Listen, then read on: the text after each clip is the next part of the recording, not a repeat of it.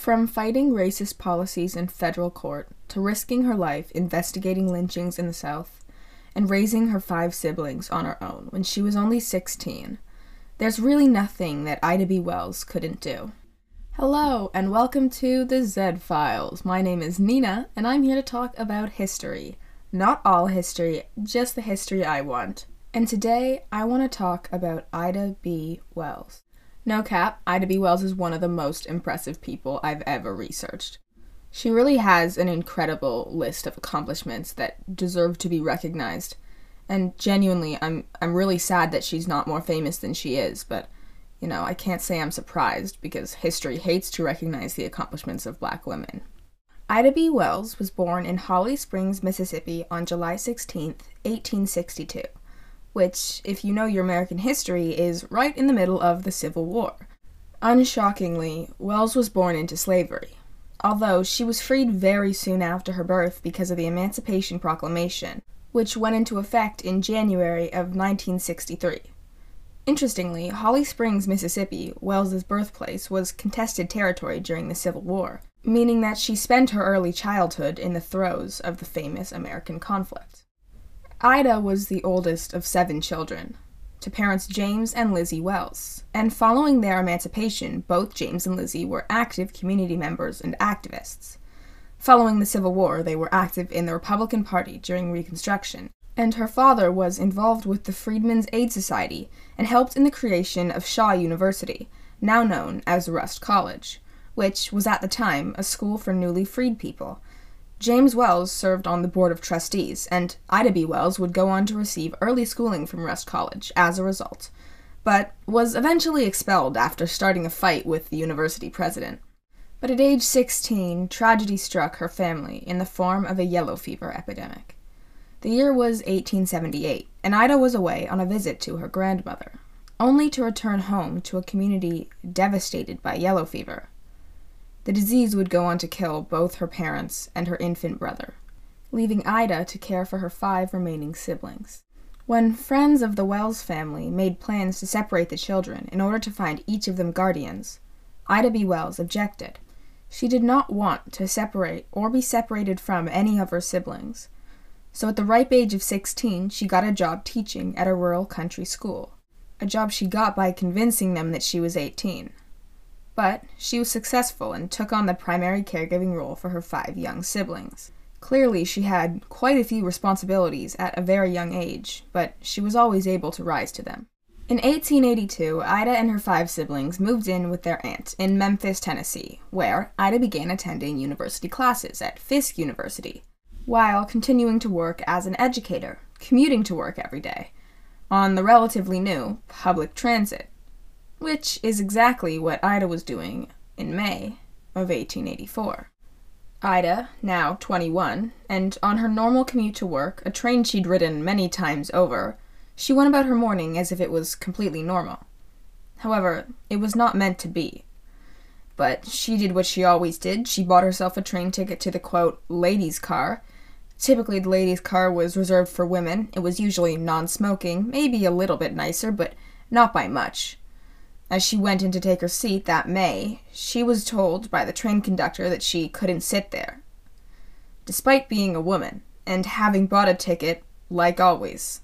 So, she stood her ground, insisting that she could sit there, while the instructor was telling her that she needed to go to the black-only car. But Wells was not planning on getting out of that car willingly, so when he began to physically try and remove her from the car, she fought back viciously and bit him, writing later that she, quote, fastened her teeth onto the back of his hand. In response, they cast her out of the train and sent her home in a wagon. But, in true Ida B. Wells fashion, she was not going down without a fight. For the moment she got home, she sued those motherfuckers. Ida's court case would go on for a few years, as most court cases seem to do, and although she won in the lower courts and was ordered by the judge to be paid $500, which was quite a bit of money back in 1884, this decision was overturned in the federal state Supreme Court, and so she ended up walking away with nothing. This eventual decision was likely because Tennessee was in the process of segregation at this time. Although she didn't win the lawsuit, this dispute with the railroad held real significance in Ida's life for other reasons. It becomes one of her first experiments with writing and journalism. Now, we haven't gotten into Wells's journalism yet, but trust me, that's coming. But this train event marks the beginning of Ida's life not only as a writer, but as an activist who uses her writing to raise awareness for the injustices in the American South. This all started because she began to both document her experiences, but also write about a whole variety of topics, all under the pen name Iola. Her goal was to write in a way that was accessible to the common people, and she was successful. She was even nicknamed Iola Princess of the Press. Her work was being published in many black newspapers and periodicals. Naturally, at the time, black female writers were not super common, but even amongst the ones that did exist, she was managing to differentiate herself, simply because of the sheer variety of topics she would cover. She was on the path to becoming one of the most prominent female journalists in Tennessee. But because of what she wrote, which had on occasion criticized the very school system that she was a part of, for failing black children and lacking to provide them with good materials, educators, etc., she ended up being fired from her teaching job. So, at the age of 25, she turned to journalism full-time and became the co-owner of the Free Speech and Headlight, a local black newspaper, and continued to use her platform to discuss and raise awareness about racial inequality. Okay, let's step back for a second and talk about the risks she was taking in writing the things she was writing, at a time when violence towards people of color was a very common occurrence in the South, and very often went completely unchecked. Ida was risking her life to write these things. Angering the Southern whites, her research and investigations would likely have put her in difficult and potentially life-threatening circumstances. And yet, she never let this hold her back. Her bravery and courage is evident in every article she wrote. And yet, this courage is no better demonstrated than in her investigation into the lynchings of 3 black men, one of whom was a good friend of hers: Tom Moose, Calvin McDowell, and Will Stewart. Before I get into the night these men were lynched and Ida's subsequent investigation, I would like to give a brief history and explanation of lynching in the South. And I would like to say that it is not because I think you don't know what lynching is, rather because I don't want to gloss over or romanticize this story in any way. And if all I do is say the men were lynched, even if you know what that means, I'm worried that the severity of that will go over people's heads. And the gravity of this situation, the risks Ida took, would not be properly understood, which I feel like would be doing a disservice to Ida. So, lynching largely began in the South as Southern white people's response to the Emancipation Proclamation. To put it simply, lynching is to kill someone for an alleged crime without a legal trial. But this simply does not do justice to the epidemic that the lynching of black people, more specifically, black men, became in the South. White people used lynching as a way to control and establish dominance over the newly freed black population. It was a way for white people to hold on to power. A common justification for lynching at the time was the protection of white women, but most of the claims made against the lynched victims were mostly baseless and often entirely fabricated. Other times, like in the case of Ida B. Wells' friend, black people could simply be too successful. Lynching was often carried out by mobs of white men, but let's be clear, white women are not blameless. They would accuse black men of rape or violence, and it was their words that would be taken as truth. No investigation needed. White families would take their children to watch the public lynchings, and they would bring picnic baskets, like they were going to Shakespeare in the Park. The mobs would torture and then kill and then dismember their victims, and the crowds would take home bones as souvenirs. And then the media would go on to paint the lynched men as rapists and murderers. Lynching was seen as a noble act, and the men who committed these violent atrocities walked free, without fear of prosecution. From 1882 to 1968, there were at least 4,743 lynchings in the United States. But it's known that there were many lynchings that went unrecorded. And of the recorded lynchings, 3,446 were black, accounting for 72.7% of the lynched people. And of the white people who were lynched, about 1,297, Most were lynched for helping black people or being anti-lynching. There were only a few American states that have no recorded lynchings, but in general, lynching was largely and primarily a Southern problem, with Mississippi having the most, and of the lynchings in the West, they were mostly towards white people for reasons like cattle thieves, and they shared no political ties to the lynchings of black people in the South. I hope that helps to convey the seriousness of lynchings in the South. So, with that all being said, let me get into the event that really made Ida B. Wells famous and propelled her into the center of the women's and civil rights movements of the time. Now it's the early 1890s, and 3 black men own a supermarket. Their names are Tom Moose, Calvin McDowell, and Will Stewart. And Ida knows them.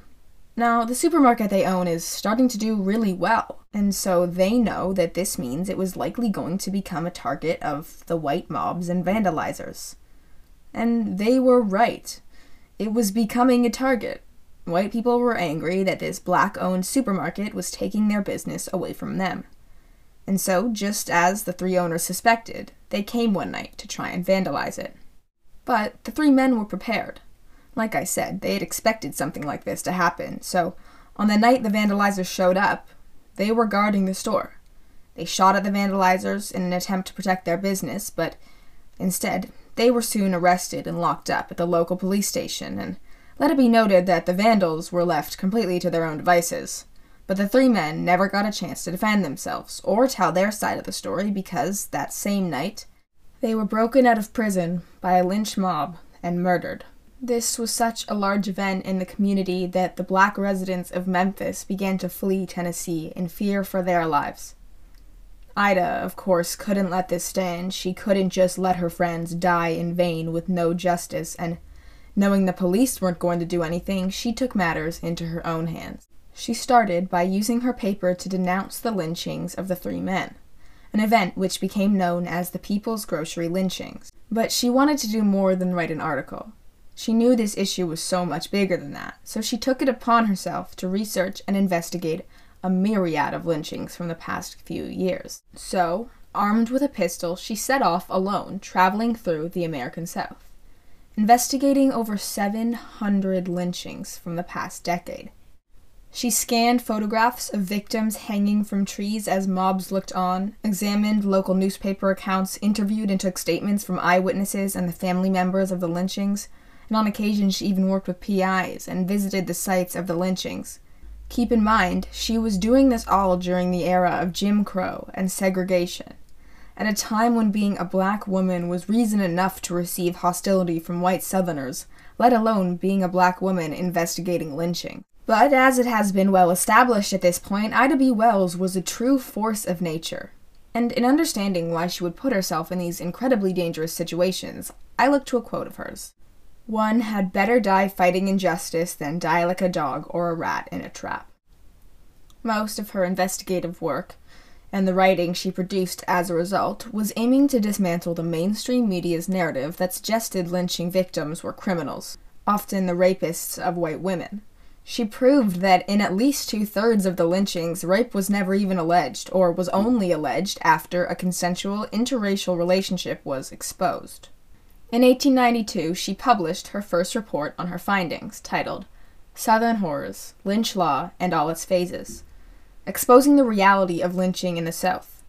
In her report, she blows open the common belief held by most white people at the time that lynchings were a response to criminal acts by black people.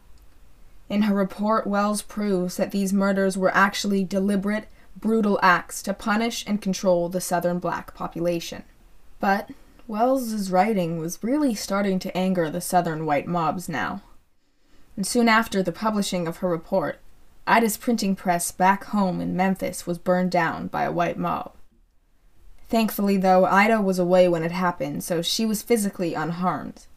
However, the mob left a note, saying that they would kill her if she ever returned to Memphis. So she never did. Instead, she headed north to continue her activism in New York. In New York, Ida B. Wells found a platform and truly was able to kick off her activism, becoming instrumental in the fight for women's rights and civil rights. The first thing she did when she arrived in the city that never sleeps was republish her findings on Southern lynchings as a pamphlet, where it found a new platform and was available to a new consumer base, with different opinions on racism. It was the influence of this pamphlet and Wells's hard work that kicked off one of the first recorded anti-lynching campaigns, largely led by Ida herself.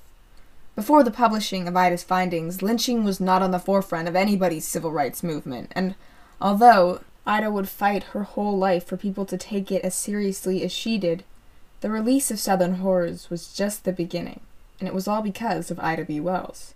In 1893, she moved to Chicago, where she took her findings in Southern Horrors and wrote a more in-depth and personal report of the lynchings in America. This time she called it The Red Record, and it continued to push for change and open a dialogue about the realities of the violence Black people faced in the South. 1993 was also the year when she began to receive global attention and left America to lecture abroad. Primarily in Europe, she spoke mostly to reform-minded white people, hoping to build support for her anti-lynching campaign. She believed that if she could get the Europeans across the pond passionate about her issues, then the U.S. government would be more likely to respond. She also spent that year speaking out against the ban on Black exhibitors at the 1892 Columbian Exposition. She penned and circulated pamphlets on the matter and truly led the discussion around the issue. In 1895, Wells married Ferdinand Barnett, famed Black lawyer and newspaper editor, and Ida changed her name to Ida B. Wells Barnett, opting to take her husband's name whilst keeping her own, a decision which was uncommon at the time, and something she actually faced criticism for. The pair would go on to have 4 children together. But this never kept her from her work. It just meant she spent the rest of her life expertly balancing activism with motherhood.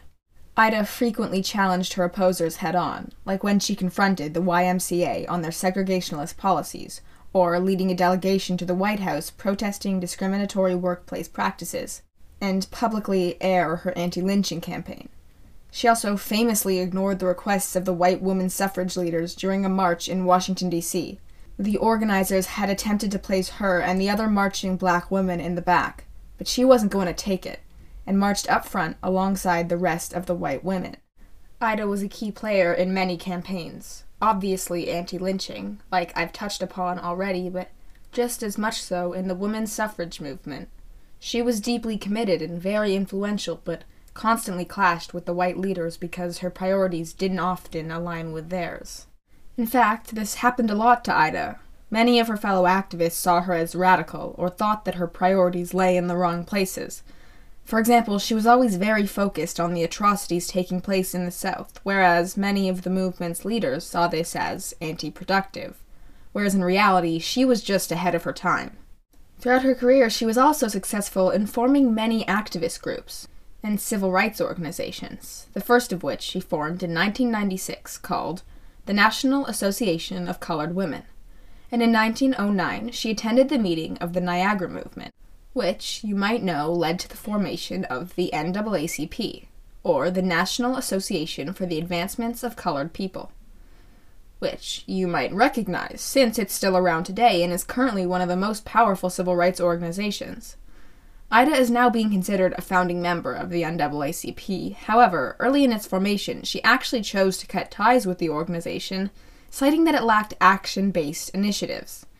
Finally, in 1913, she founded what may have been the first Black women's suffrage group called Chicago's Alpha Suffrage Club. Some other of Ida B. Wells' notable accomplishments include creating the first African-American kindergarten in her community, serving as a probation officer on the Chicago Municipal Court, and working with Susan B. Anthony on women's suffrage. Truly, Ida B. Wells lived an incredible and underappreciated life. This is a woman with accomplishments equal to Susan B. Anthony, and yet I didn't know her name until I went looking. 100 years after Ida B. Wells was in her prime, people are finally starting to show her the respect she deserves. Nikole Hannah-Jones, an investigative journalist covering civil rights, said about Wells, "She was a trailblazer in every way, as a feminist, as a suffragist, as an investigative reporter, as a civil rights leader. She was just an all-around badass." But Nikole Hannah-Jones also goes on to say, "I think her being a woman, and a Black woman, were things that pretty much guaranteed her obscurity." Ida B. Wells remains a little-known figure in America and abroad, but to those willing to look, she is a timeless, inspirational figure whose words and beliefs ring just as true over 100 years later. She was a teacher, a journalist, a civil rights activist, and a suffragist. And it was once said about her that she has plenty of nerve. She's as smart as a steel trap, and she has no sympathy with humbug. She died in 1931 from a freak kidney failure. At the time of her death, she was in the middle of writing her autobiography, and in it she writes about the generation of children who will not know about the realities of lynching firsthand, and begs for it never to be forgotten. Today, all there is to commemorate the People's Grocery murders is a simple marker on the street. I would like to thank the incredible YouTube channel that is TED Ed. They made one short video on Ida B. Wells, and I was just like, damn, I gotta tell this woman's story, because she's just so truly incredible. And I know I say every episode that you should do more research because it's interesting, but this time I seriously mean it. I chose to focus on Ida's train and incident and the investigation into the People's Grocery lynchings because if I covered her whole life in detail, this would be a very long podcast. But genuinely, this woman never ceases to amaze me, and she will continue to blow you away. Personally, I think you should read an article by The Guardian, which goes into her legacy and looking back on her accomplishments 100 years later. I found it super valuable, but as usual, all my sources will be linked down below, including the TED Ed video, so check it out if you're interested. Okay, if you made it to this point in the podcast, thank you so much for listening. It genuinely means so much. This was not a good week for me, so this was just a harder podcast to get done, but I finished it. Yay. So I hope you enjoyed it, and hopefully I will see you next week.